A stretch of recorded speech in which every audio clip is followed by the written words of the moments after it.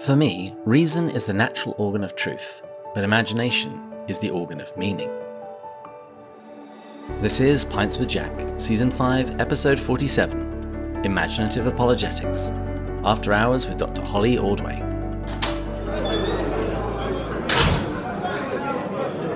Good morning, everyone. Pints with Jack is your favourite weekly C.S. Lewis podcast, where Andrew, Matt and I break down and discuss the works of C.S. Lewis. This season we've worked our way through the Four Loves. Last month was Ecumenism Month, and we're now wrapping up Apologetics Month, where we've been examining some of Lewis's favourite apologetic arguments. And today we're not going to examine a particular argument. Instead we're going to talk about something a little different. Imaginative apologetics. And that's why you heard the quotation at the beginning of this episode from Lewis's fantastically titled essay, Bluspells and Flanspheres. And our guide through this subject is a former guest of the show, Dr. Holly Ordway.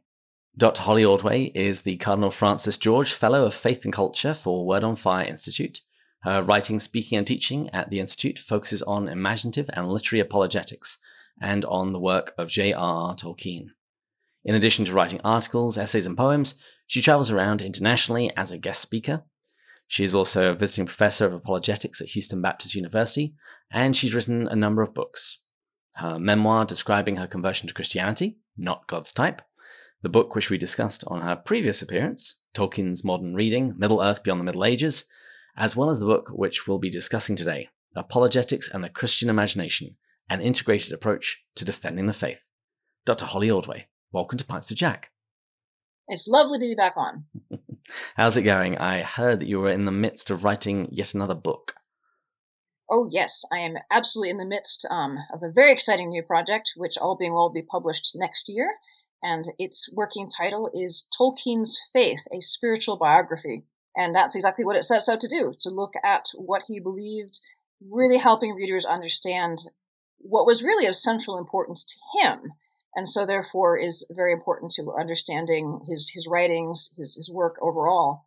And oddly enough, there has been no full-on spiritual biography of Tolkien, really unpacking what he believed as a Christian, as a Catholic, and trying to explain it rather than just assuming that people know, what does it mean that he had a Marian, devotion, or what does the Eucharist mean? Well, I want to actually explain these things and help readers of any faith, of no faith, whatever their background, to better understand who Tolkien is by looking at his faith in real depth, pulling together all sorts of different resources and some new research that I've done as well, and also to provide more of an insight to him in context. Because, as I'm sure you've noticed, David, the English are different from Americans, and and I've had the great privilege of being able to spend for more than 12 years now. I spend time in England every year, really living amongst the English people and in Oxford and getting a sense of that culture. And that has really helped me to understand Tolkien better. And I hope that I'll be able to share some of that with my readers in terms of helping them better understand how he was situated as an English Catholic and as an English Catholic in his particular time in late 19th or in 20th century, and thereby to just really understand him and his works better. And it's so interesting. I can't wait to share this with the wider world next year. So I'm full on writing it right now. Wonderful. Well, we'll look forward to that. Now, for this interview, I'm drinking some Yorkshire Gold tea, which I purchased thanks to a tip-off you gave me as to where I might be able to find it locally. Do you have a cup of anything? I do. I'm drinking also a cup of tea. It's Twinings every day, and it is in a William Morris mug, which is appropriate for Tolkien, since he was an admirer of William Morris. Well, we are toasting Patreon supporter Emmy Stewart. Emmy, we pray that your imagination will be repeatedly renewed and baptized by good literature, and we pray that you'll be able to winsomely and imaginatively share the truth you've found with all those whom you meet. Cheers. Cheers. So this past month, we've been talking about apologetics. But what is imaginative apologetics? Well, that's a good question. So apologetics, broadly speaking, is the defense of the faith, being able to make a case for why we as Christians believe what we believe. And imaginative apologetics is an approach that I and a number of my colleagues over the last few years have tried to articulate that makes use of the imagination to be an important player in this engagement, helping people to gain a better understanding of the faith, not just with the reason, but also with the imagination and through the arts. And of course, this is an ancient approach. It's, and it was certainly practiced, for instance, by C.S. Lewis and Tolkien. But in terms of being articulated as an approach and really put forward as a way to do apologetics, it's relatively new, but gaining a lot of growth, I think, and a lot of traction as people are realizing we need both. We need the reason and we need the imagination. And so you wrote an entire book about it, Apologetics and the Christian Imagination, an integrated approach to defending the faith. And listeners will be very pleased to hear that there's lots of quotations from folks like Tolkien and Lewis. But what brought this book about? And was this actually something that was important in your own conversion to Christianity, or something that you realized looking back? Well, both, really. Because, as one of the things I talk about in my memoir, Not God's Type, is the way that literature helped me get to a point where I was willing to listen to the arguments about the faith. And so the imagination in literature was absolutely critically important in my own conversion. But interestingly, I wasn't aware of how important that role was until a few years after I had been a Christian, and I was reflecting more deeply on that. Because literature has been the world that I live in. It's been the air that I breathe, the water that I swim in, since I was a child. And it took a while for me to realize, that was really what was moving me forward. I went through, my 20s being very quite, angry atheist in many ways, very anti-Christian. So, what was it that brought me to the point where I would even take seriously these arguments, whereas before I wouldn't have. I would have just dismissed them. Oh, those stupid Christians. It's all a bunch of nonsense. But eventually I got to a point where I was genuinely interested in hearing those arguments. And it was really Lewis and Tolkien and the Christian poets who brought me to that point, because I loved their work, admired it, and realized that their Christianity couldn't be compartmentalized in a nice, tidy way. It was informing the very things that I so loved. So that was the spark for me. So, what did they believe?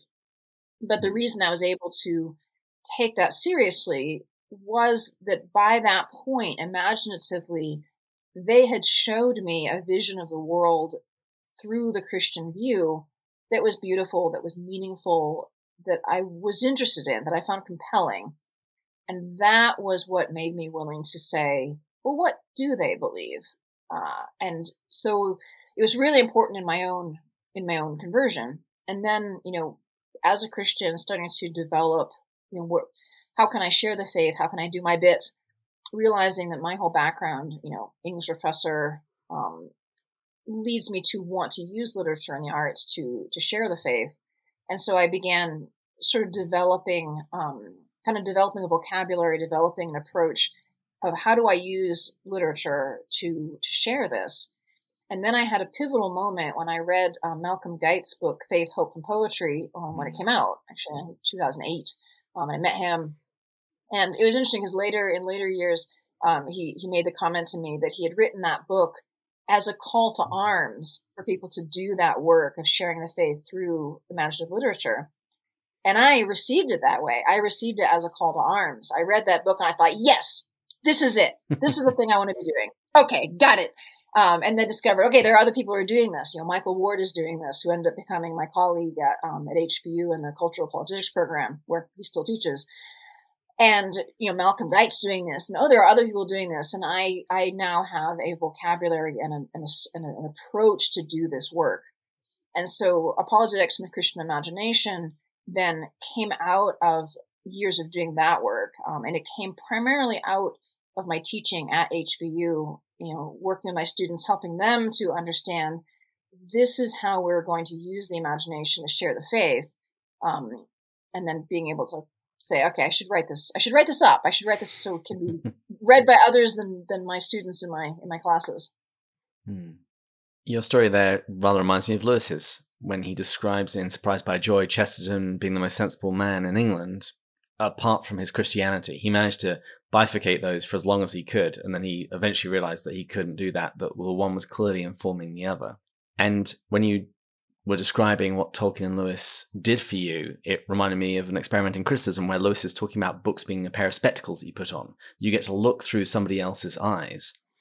And this actually ties in with something that my wife and I will be doing at the Chesterton conference in a couple of months, because we're going to be talking about how Chesterton and Lewis basically enable us to see through other spectacles, so we can get a sense of what a different worldview or a different way of looking at things, what that can bring to our intellect when we can first of all see it and experience it. And I think that's so essential for really what imaginative apologetics is all about, because it's very easy to default to a kind of assertive intellectual mode of apologetics where I know something that's true, and it is true. I'm just going to tell you, this thing is true. Here's the syllogism. Yeah, and it's still true, but you can't get a grip on it. You can't grasp it. You literally can't figure out the meaning of it because you've got no entry point. You've got no way in. And that's something, I talk about this actually in the book. That's one of the reasons why so many conversations with people about the faith, we're just talking past each other. Because, for instance, if I'm talking to somebody about the resurrection and they don't even believe in God, then if I'm trying to convince them of the resurrection, that word to them is just a word. It's just a Christian jargony word. And so the whole conversation becomes what Michael Ward says in he's got this great essay on C.S. Lewis and imagination. The good serves the better and both the best. It's really excellent essay. But he talks about moving counters in a game, that it just becomes a moving these counters around, like, oh, I make this move and you make that move. They're counters in an intellectual game. So whether you win or lose, you really haven't gone anywhere because they're just words. That, I think, is what happens a lot in intellectual debate. People are just moving these counters, these intellectual counters. And if you lose a game of, checkers, well, nothing happens. It's just a game. There's no significance. The imaginative approach is trying to replace those counters with something that's real, something that matters, so that there's investment in what we're saying. And of course, that's slower and it's messier and it doesn't lead to winning arguments. But that's good because we need to see this as a process, as a journey of seeing a vision and inviting people into it, not whacking them over the head, with 10 reasons for such and such. It doesn't work.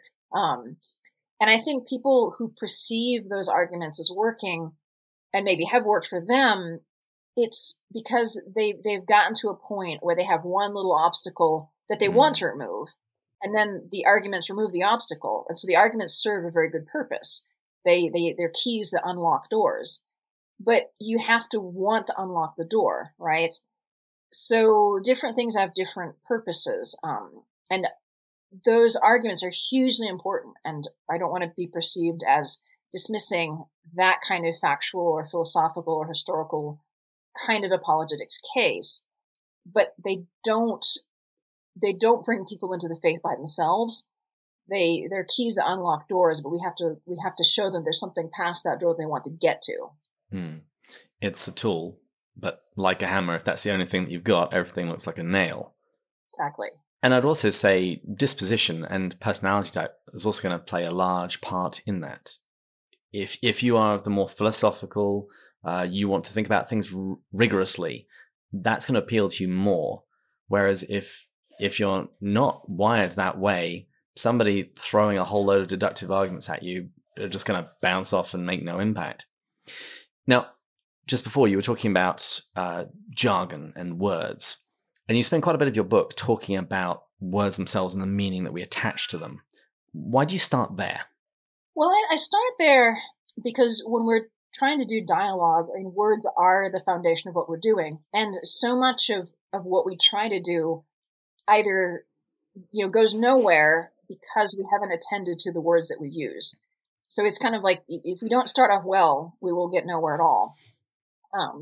And I've found that this question of meaning is, I think, the most critical factor in effective evangelizing conversations.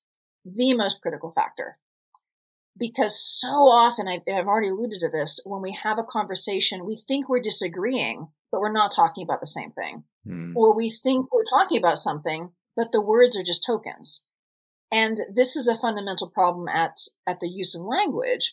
And if we don't resolve it at the point of language, then all our words are just noise. And they're not just useless, they're worse than useless.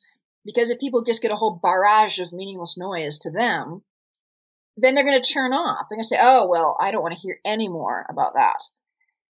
And I've found that Christians can sometimes not realize what words mean or don't mean to other people. So to give one example, even amongst Christians, so this is not limited to dialogue with skeptics. This has a lot to do with, discipleship and formation as Christians. The word prayer. It has been my experience, especially working with like confirmation classes or people like that. Most people think prayer means intercession, and answered prayer means I get what I asked for. So if there's no other kind of prayer in their vocabulary, and if they pray for something and they don't get it, then God does not exist because my prayer was left unanswered. Didn't work. And it didn't work. And this is such a huge issue because it's directly related people leaving the faith. And I've had graduate students who told me, their journeys of leaving the faith and then coming back. And so often it revolved around this issue. I prayed earnestly for my grandmother who was sick, and then she died. And we see this in C.S. Lewis. He prays for his mother to get well, and she doesn't. And that leads, if you think that the word prayer means intercession, petition, request, and only that, and if you think that answered prayer only means you get what you want, that meaning actually will push you out of the faith if God responds in a different way than what you wanted. And so that question of meaning on that particular word is directly related to, people leaving the faith. And so that's a pretty significant point, I think. And when I first started reading that section, the one that jumped into my head was God. Whenever I'm speaking to a skeptic about God, or they tell me they don't believe in God, the question I like to ask them is, tell me about this God you don't believe in. Because I might not believe in him either. Exactly. Very often, they end up describing maybe Thor or Zeus or one of the other Marvel superheroes. And Christians and Jews mean something quite different when they're talking about God. Yeah, I mean, I have a friend years ago that when I met her, I said, "Oh, I'm an atheist, but I believe in God." And not a native speaker, which was part of it, but by the Holy Spirit, I managed not to say anything. Like, what do you mean? That's contradictory. Okay, the Holy Spirit kept me not saying anything. And then I realized that was her way of saying, like, for her, atheist meant I don't belong to an organized religion. I don't attend services.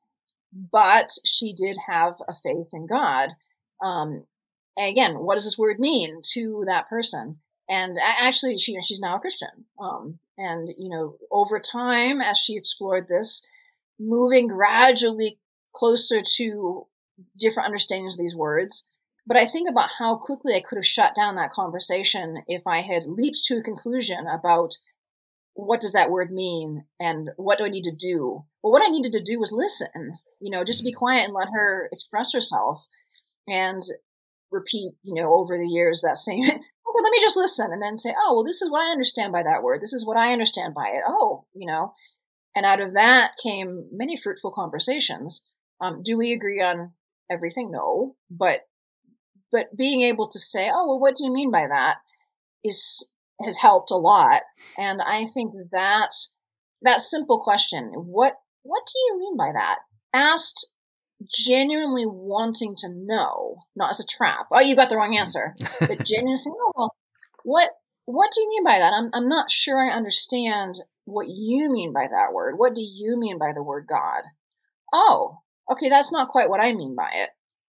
And that can really be helpful in figuring out, well, where are we? What do we need to talk about? We've been reading The Four Loves this season, and we have repeatedly quoted a part where Lewis says it is far easier to praise or dispraise than define and describe. And I think that's the lesson for all of us. Doesn't matter how well you think this apologetics conversation is going, how well you think you're steering them down the path towards the conclusion you want them to reach. If you're talking about two different things, you're not going to end up where you want to be. Now, in your book, you talk about metaphor and the necessity of poetic language. And you even end each chapter of the book with a poem. What was all that about? Well, the poems came in because I realized that I had written an entire book about the importance of using the imagination and the arts, and I had written it in an entirely analytical mode. And I thought, that won't do. I have, if I leave it as it is, I will have subverted my own argument because I've just made a case for the importance of this and then not done it.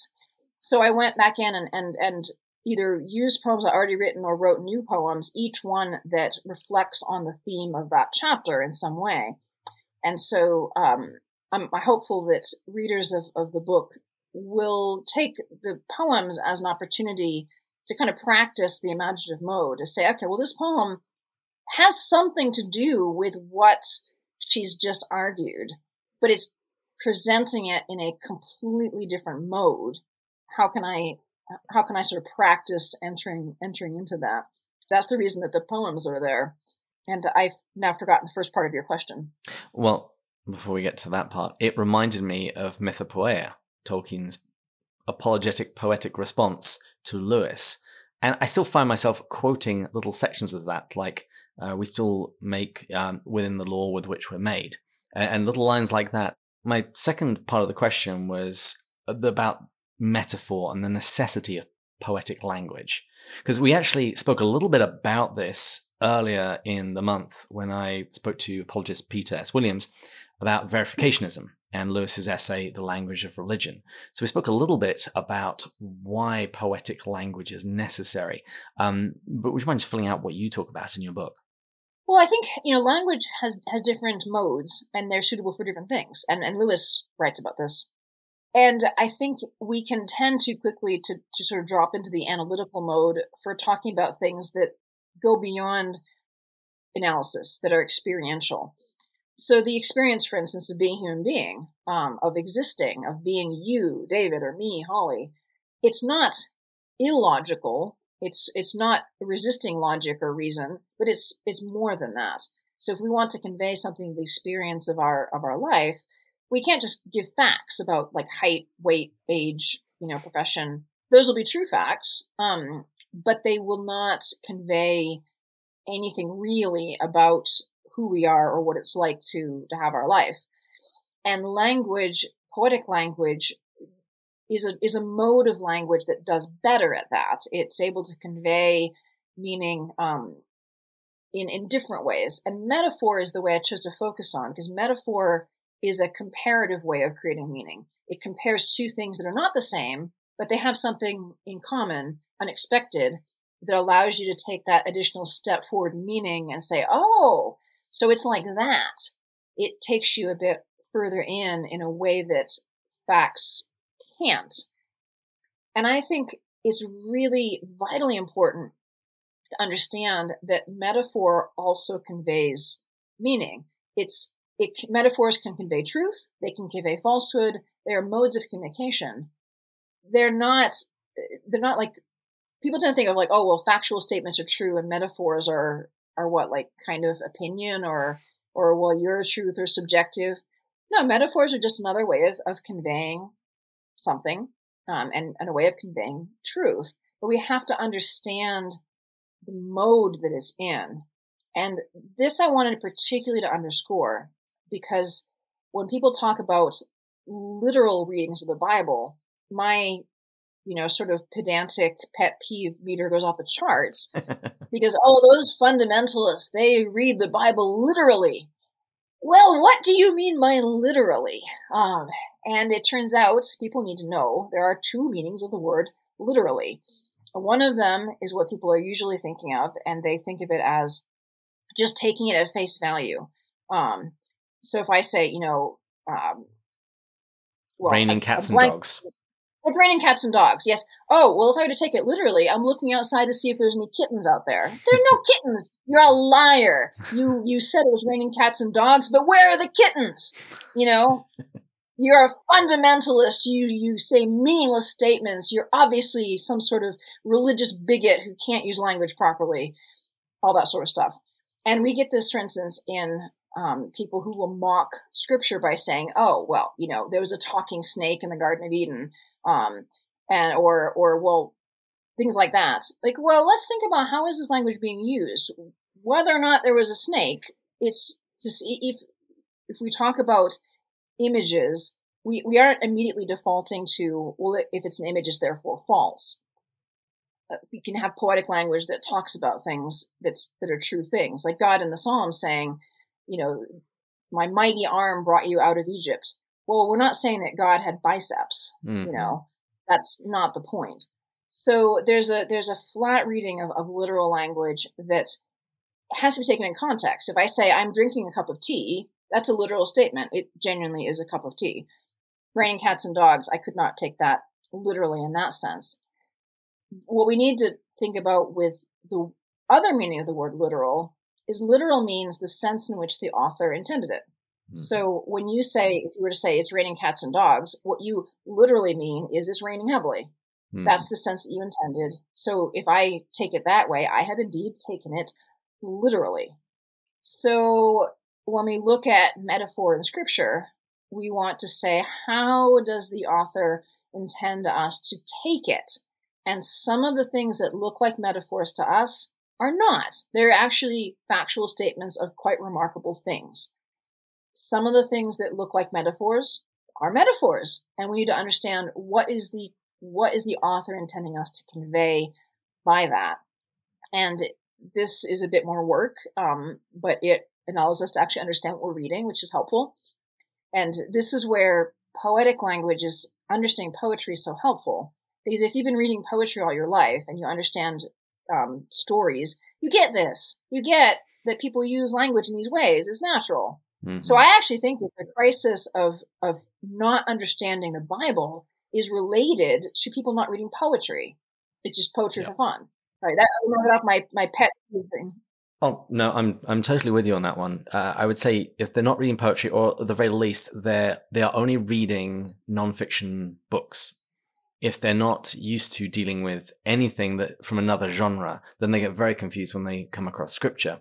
And Lewis actually has a really biting line in Mere Christianity when people mock some of the things that are said about heaven in scripture. And he basically says, if you can't understand it, you shouldn't read a book that's meant for grown-ups.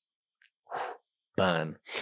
but that's exactly the point. Like if you don't grasp that this is intended to evoke and suggest and not meant literally in the flat sense, you just haven't learned how to read. Because people can be illiterate in lots of ways. They can be illiterate in not being able to read the words at all, but they can also be illiterate in the sense of not being able to understand what they're reading beyond the most sort of flat, basic level. I remember hearing somebody, it was actually someone I went to school with, he saw a contradiction in scripture when it spoke about someone being hung upon a tree. And says, well, a tree isn't a cross. They're two different things. And I was just, were you asleep in our English class? I know we pretty much covered this. The other thing that I thought of when you were talking about the two senses of literal, it's kind of ironic because today the word literal also doesn't mean literal. Somebody says, I literally died. No, you didn't. That's not what that word means. Yes, and it's really fun because in one sense you could say, oh, I literally died, I was so bored, or whatever. Well, literally, it's not actually meaning literal because you are still speaking. But in the other sense of literally, you can say, oh, well, it literally does mean what it says because they meant it to be taken that way. And then your mind kind of explodes and you go on. Yeah. Now, in your book, you actually draw a lot from a generally lesser-known inkling, Owen Barfield. And last season, we had a mini-series on his work. And he I think he's stalking me. He keeps coming up in books where I don't expect him to ever be referenced. But what are some of his chief ideas that you draw on? Well, I wouldn't say that I draw a lot on him. I think the point that I take most strongly from him is the idea that I think it's his line: the most effective way to abort an idea is in the womb of language. If you want to kill an idea, you do it at the level of being able to talk about it. And that, I think, is really the fundamental idea that I think I take from Barfield, this importance of language, and really attending to it. What does it mean? And if we don't get that right, we've got nowhere. And I think a lot of what we see in terms of propaganda in the wider world is doing exactly that. It's murdering ideas in the womb by making it either impossible to talk about them or corrupting language with which we talk about them. And that, I think, doesn't get noticed as much as it ought to. Mm. I think a lot of people can be aware of the way that words are, put out of court. Well, we can't use that word anymore. It's insensitive or what have you. I will note, however, we have to be attentive because some words actually shouldn't be used because they are offensive. And we should think of that. It's not a question of, if you say we shouldn't use a word, then therefore it's wrong. No, we have to think about what is the word and how we're using it. So people tend to be relatively savvy about that, or at least aware of it, whether they agree or they disagree with how it's being handled. What I think is actually the more subtle and insidious threat is what I call verbicide, where words shift their meaning. So we end up losing the meaning without knowing that we've lost it. And the most egregious example of this is the word sin, which in non-Christian usage does not mean, to paraphrase the Princess Bride, this word does not mean what we think it means. I mean, if you go into this just to say, use our literal phrase, this just kills me. I go into the grocery store and I see, a display of chocolate cakes labeled sinfully delicious. And what does that mean? I remember one time I was at a farmer's market and I saw a booth that said it was something like sinful bakery. And I was this close to walking up and saying, which sin exactly? Theft? Gluttony? Are you overcharging us? I was this close, but I realized that they wouldn't get what I was saying. So I did not. So the word literally does not mean what Christians mean by sin.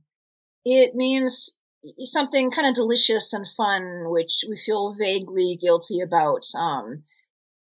And that has a huge impact on how we think about sin as Christians, because we can't not be influenced by that. So now when we hear the pastor talk about sin, it doesn't hit us, I think, as strongly, because we have been sort of conditioned that sin, it's a word for bad stuff. But, what kind of bad stuff?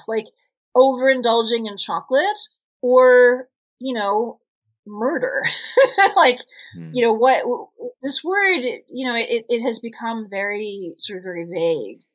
Or another word that I am deeply disturbed by is the word porn, and how that has become used. People will say I was looking at some food porn, which they're looking at a recipe book. No, that is wrong on many levels, because first of all, it sort of whitewashes the word porn, that this is a very bad thing. You shouldn't be looking at it because, if recipes are the same thing as, looking at people performing sex acts, then we've kind of diminished the one, because recipes are okay, so why not the other? And it kind of legitimizes it, and it desensitizes us to the concept, and it also kind of blurs, why would we use this negative word to talk about a perfectly harmless activity? It's sort of the importation of the guilty thrill into something that's perfectly innocent. People talk about guilty pleasures, and I think I would just advise every listener, stop using that phrase. Just don't use the phrase guilty pleasures for innocent pastimes. Because if it really is a guilty pleasure, you should stop doing it. And if it's an innocent pleasure, then don't feel guilty about it. So that phrase, guilty pleasures, is actually an example of verbicide. And it's corrosive because it reduces our legitimate enjoyment of innocent, wholesome activities by making us feel vaguely like if we're enjoying it, maybe it's wrong. But it also slightly diminishes the importance of considering whether something really is wrong. Oh, it's a guilty pleasure, but I'm going to keep doing it anyway. Like it's corrosive on both sides. And this may seem like the most trivial kind of thing, but if it's that kind of usage that gets us to the point where we have things being advertised as sinfully good and people think that sin just means something fun, that's a problem. It's very Screwtapian. Absolutely. Their philology department was hard at work. And I hadn't realized until you just said it that, yes, it works on both ends. And that's why you get some Christians that think any kind of enjoyment or happiness, they've got to be doing something wrong. Whereas Screwtape, he points to God as being the source of all pleasures. And that was one of the things that Lewis really rehabilitated me on. The idea of pleasures and enjoyments can be good. We don't have to be, and again, here's another word that has very much shifted its meaning. We don't have to be Puritan. Exactly. Now, another point that you make in your book is about making apologetics incarnational. What did you mean by that? Well, by that I mean trying to make it, embodied is another way of saying incarnational, trying to bring things down to the level of the specific and the concrete. And again, Lewis is really good about this. This is what he does in the Narnia Chronicles, for instance. There's the idea of the cosmic Christ, about whom we can make philosophical statements, theological statements, and then he incarnates that in Aslan, and we see Aslan, being jovial, being martial, living out these different aspects of Christ-likeness. That's embodying Christ. And so we need abstract theological language because that's how we get precision. That's how we get things like creeds, where we need to be clear what is true, what isn't true, where are the areas that we can get muddled on. That's vitally important. But how do we take that in? How do we assimilate that as meaning? Well, we need to have it made concrete, made specific, put into descriptions and encounters and people and situations. And that's how we're going to understand what it is that we're thinking about. Mm-hmm. That's where stories work so well. Well, this is exactly where I was going. And in your book, you say that, well, that's been your bread and butter. So that's the specific avenue that you're going to talk about, as well as stories. Would you just include all of the arts along with that, helping something become incarnational? Yes, absolutely. And I said that, I wouldn't want to come across as saying that stories are the only way. I will say I do think they're a privileged way, because we know from Scripture that God, Jesus is the Word made flesh. And so language has, I think, a privileged place because of the way that God chose to make his self-revelation in his Son. But that said, language is my thing. It's what I do. Stories are what I do. So that's what I'm talking about. But the visual arts, for instance, are able to be actually more fully incarnational, because literally if we're watching a film or a television show, we're seeing literally embodied stories, actors and actresses, carrying out the story. So film and television are profound modes of conveying this incarnational expression of the truth. The visual arts, painting, stained glass. There's a reason why, as soon as Christians could come out of the catacombs, they made art. They made paintings. They made, even in the catacombs, they made art depicting the faith, because that conveys the truth in a very powerful way. Statues. This is really important.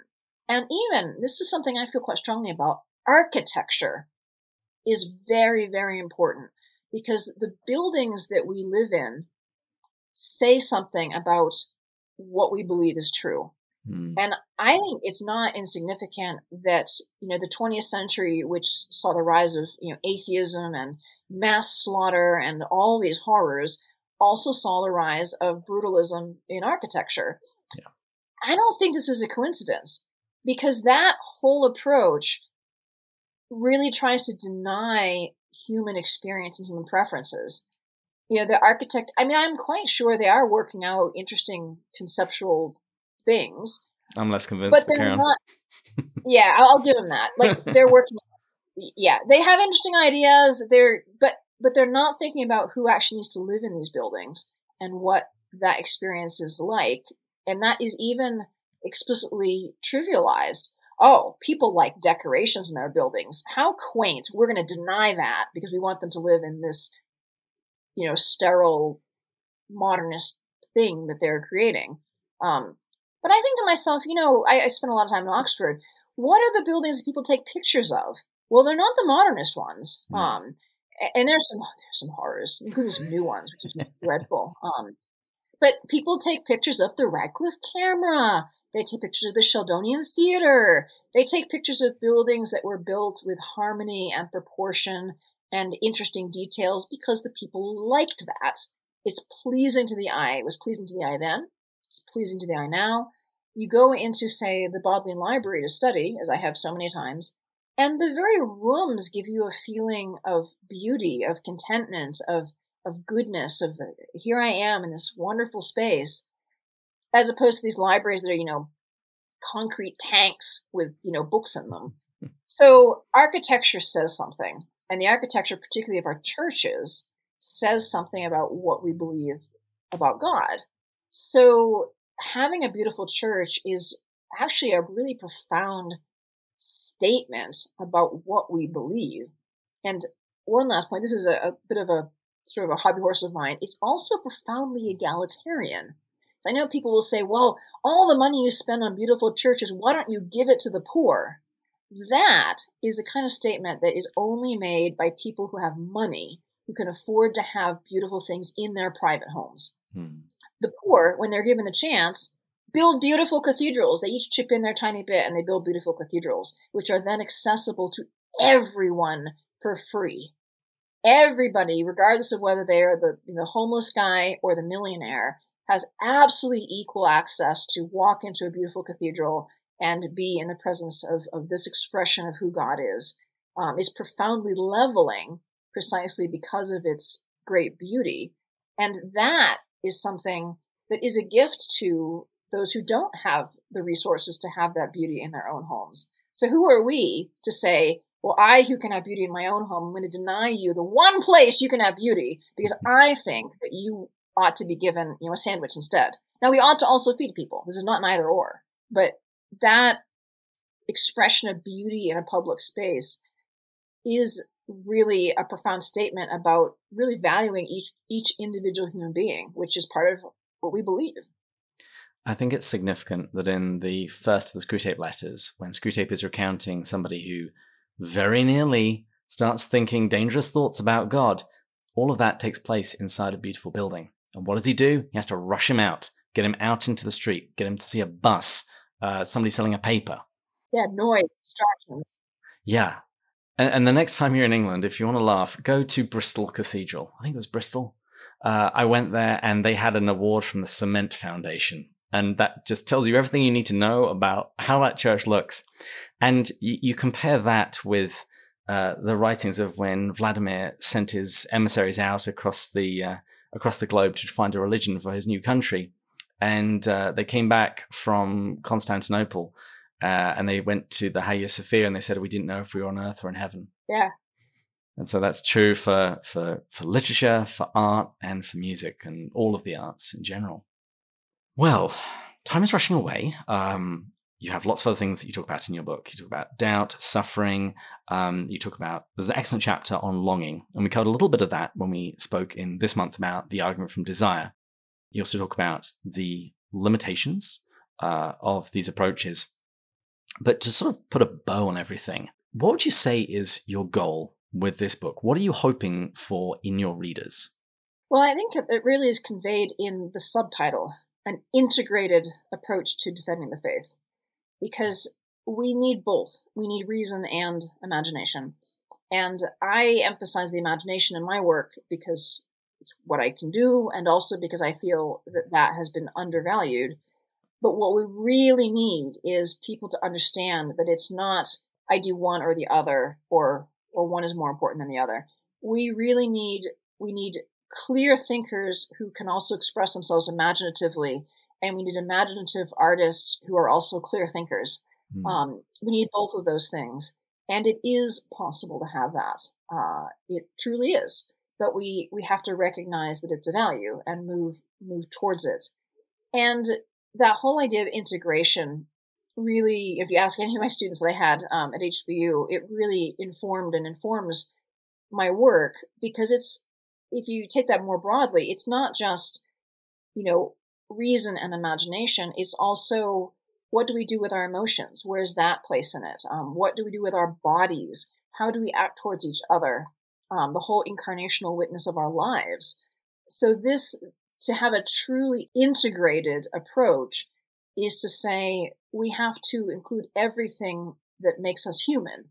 And some of us have particular callings to do certain parts of it, but I think that everybody should always be thinking about the whole when they take any particular approach. Dr. Holly Ordway, thanks so much for coming on the show. My pleasure. As our landlord rings the bell for the last call, can you please tell listeners where they can go to find out more about you and pick up a copy of your book, Apologetics and the Christian Imagination, An Integrated Approach to Defending the Faith? Well, they can go to my website, hollyordway.com, and that has a page that lists all of my books and my various videos and other writings, so I would send them over there. And this book is also on audiobook. I was very delighted to see, because Alexander has been cutting teeth. I'm very pleased to say they are now, his 6 are now fully out, so his sleeping is getting better. But I didn't have a whole lot of time to sit around reading books for a while. So it was really nice to put on an audiobook and play with him and learn about imaginative apologetics as we were on the kangaroo bouncer that he absolutely adores. Excellent. I approve. Well, thanks again to Dr. Ordway for coming on the show. Listeners, a quick announcement before I wrap up the episode. You've heard a lot of me for the last couple of months, but you're not going to hear from me now until July. We will be having episodes in June, but it's going to be Matt and Andrew doing all of the hosting as they work through a book called A Severe Mercy by Sheldon Van Auken. And as they go through it, you'll understand why we picked to go through this book in conjunction with the season where we're going through the Four Loves. I'm going to use that time. I will be busy. I will be doing stuff for the podcast. There's a bunch of website updates that need to happen. And also, I'm going to be working on another project, my book about the Four Loves. But as always, thanks for lending us your ears for an hour. Thanks to all of those of you who support us on Patreon, particularly our top tier supporters. Deborah, number 1. Marvin, Joelle, Thomas, Deborah, number 2. Anonymous, Bill and Joanna, Snort, Bud, Shane, John, Kevin, Brian K., Paul, Kimberly, Gillis, Gary, Stephen, Matt, Kelly, Chris, John, James, Kate, Peter, David, and Rowdy. And if you've enjoyed this episode, please leave us a review. And please join us next episode when we'll be going further up and further in. Cheers. Cheers.